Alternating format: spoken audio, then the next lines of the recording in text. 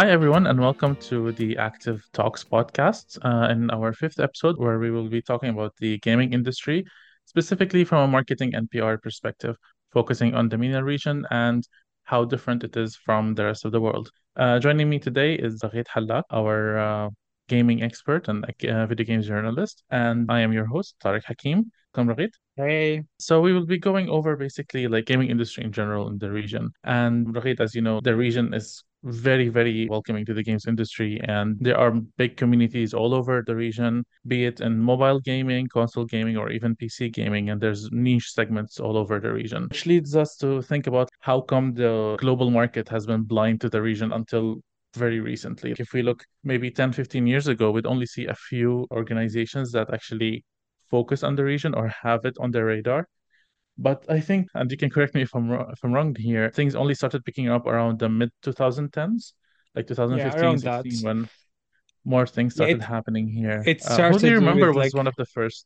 FIFA, actually. I think it was FIFA 2010 or 12, or it was one of the first games to include Arabic commentary. It also includes localization. As you know, FIFA is one of the biggest brands in the MENA region. Everyone loves football here. And I think it was one of the first few games that actually went ahead with Arabic commentary, brought Arabic commentators to talk instead of the English and localization. And it was, I think, very well perceived because right now Saudi Arabia and the GCC overall are one of the biggest markets for the FIFA game, and all of that was built since that localization.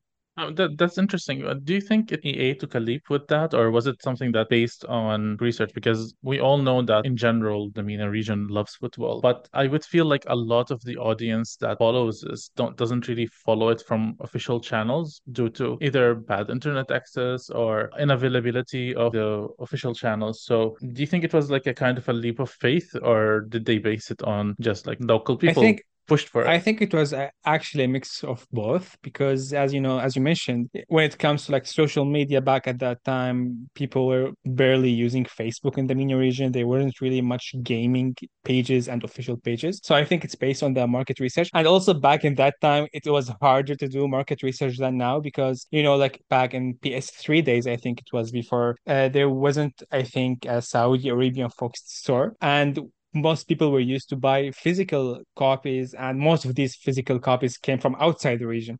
So back at Right. that day, it was really hard to do like very focused market research. But in the past 10 years, after much bigger publishers and more games have entered the region, like Ubisoft is one of the pioneers when it comes to localization in Arabic. And all of these publishers together started supporting one by one, which led to more people contributing to that and really contributed to the gaming sector in the MENA region.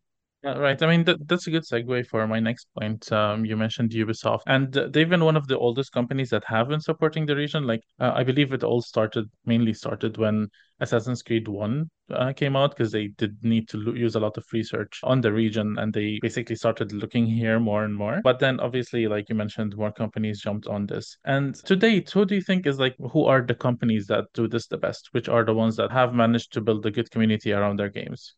Ubisoft is, as I mentioned, they kept doing a lot of good things, even though they had their issues in the region, especially in the past year. But overall, they're still beloved. They're still supporting the region quite a lot. And then there is also Riot Games, who is supporting with localization. They even opened an office in Dubai, just like Ubisoft did before. They are supporting the region not with just localization, because right now in 2023, supporting the region is not just localizing the game to Arabic. That's part of it. Companies like Ubisoft and Riot are supporting the region with esports industry, like they're providing official leagues, prizes, supporting the local talents, as well as collaborating with local influencers. So it's all part of one package. Yeah, it's basically all about building like a proper community and supporting that community, be it by the way that you communicate as a company, or even who do you support in the region in terms of creators, in terms of the players themselves. And we have to remember that all of those are key pillars of the community in the region. And you did mention localization and how important it is, but obviously sometimes it's hit and miss. Yeah, the region is pretty big, and not every game or not every publisher often uses formal tone, or sometimes they use too much of a formal tone. So what do you think is where does the balance lie in terms of communication or communication in Arabic with the players, given that the region is so big? I think it really depends on the IP, or let's say the game that you're trying to build a community around and communicating around, because some games are very serious, so you have to use a serious tone, but some games they are very light and they're all fun and chaos sometimes. So you also need to use a light language. And when it comes to the MENA region, there are over 20 dialects, and it's really hard to choose one because, for example, if you choose Egyptian dialect, which is mostly the most beloved one and everyone used to it because all of the movies back in the day from Disney were dubbed in Egyptian. That's why people in the MENA region are more used to it. But for example, if you put Moroccan dialect in a game that is distributed in Saudi Arabia, people not gonna love that. But if you put something people are familiar with, it's gonna be easier. And it's all comes to the culture that was built, I think, our 20 years ago, because everyone back then was watching, the NBC channels and the movies that were shown on TV. And I even like got used to that language. Now I'm used to Egyptian dubbing in movies, but I'm not used to seeing like Saudi dubbing in movies. It comes weird to me. And so once you like research your market focus, you see how the game is, then you can start, using the proper language. And right now, most brands and companies in gaming are using modern Arabic standard, which is not just it is like the formal Arabic, but with new modern words added. It's understandable by everyone in the MENA region. Right, and we have seen some good uses of that in Fortnite and other games. How do you feel like in terms of events? Obviously, I remember growing up, there were a couple of events when I was a kid here that were gaming focused, but not that many. But then the early 2010s, the Comic Con started happening, and AGN used to have a con in Dubai and in Kuwait, if I remember correctly. But then for a few years, things kind of died down, and now Saudi doing a huge push as well as the UAE. Even in Egypt now, Insomnia, we're seeing a lot of events happening. How do you feel about those events? Do you feel like they're hitting on the right marks? Are they communicating properly with the audiences, or do you feel like they can do more?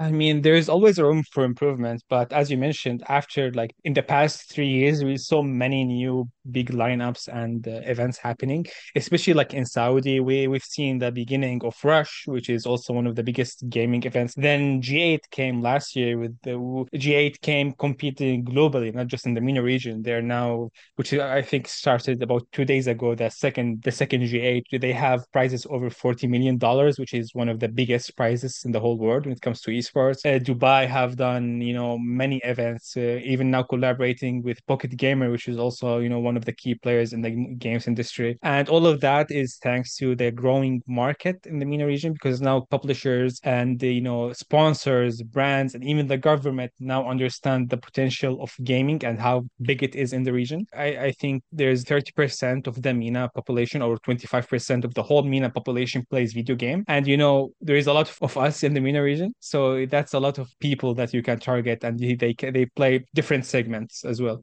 Yeah, that's right. And obviously, with G8, we see there's a big reliance on content creators and promoting it and in also attracting audiences to it. And while content creators are quite big all around the world, influencers and individuals have been growing significantly in the past 10 years.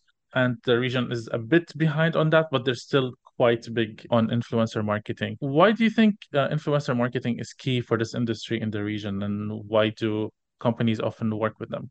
So the new generation, or let's say people who are 30 years old and yeah, 30 years old and less, they grew up with digital content more than TV. And digital content is all made by influencers. So before that, people were used to hang posters of like actors, celebrities more on their walls. But now, especially the younger generation, they see them hanging a poster of their favorite content creator from YouTube or from Twitch. And since now digital content is so accessible, there is so many things to watch. And when it comes to gaming, you can just watch what game you like, and then you see this player playing this game, you follow him. Then this player later on wants to try another game, and you see, oh, this looks interesting. And the creators in the region and globally, they built a following, and this community follows them everywhere they go. And when there is so many different creators in different segments like gaming, tech, lifestyle, and all of them are kind of connected and overlapping with each other. So that's why when you do like an influencer campaign, you do it with, let's say, with three influencers, each one is from different segment, and you're gonna see great results because everyone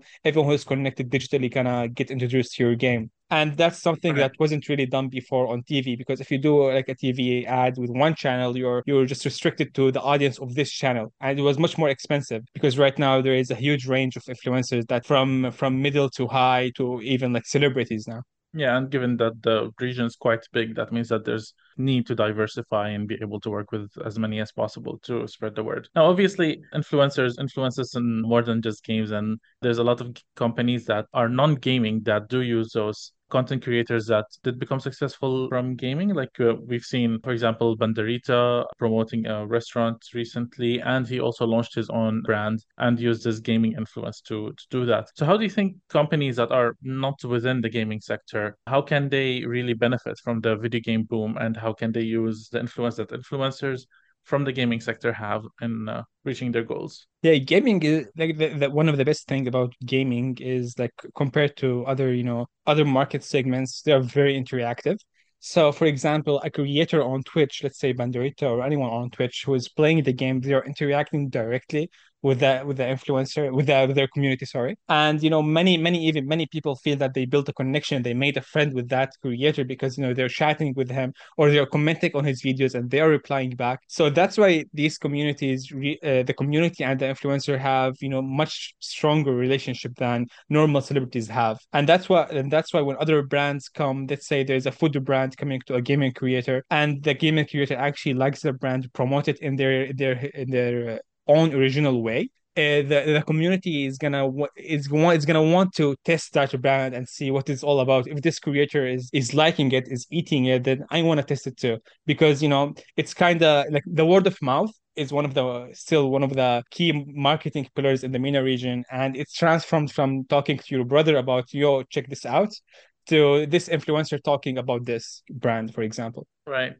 Yeah, especially in the GCC, really, like the whole Majlis thing that always was the biggest place to promote anything, Yeah. now transformed to having to sit in one room to seeing someone recommend to you online, and especially that you build this emotional connection and trust with those creators. Well, thank you, Ragid, for your insights, and thank you, everyone, for listening.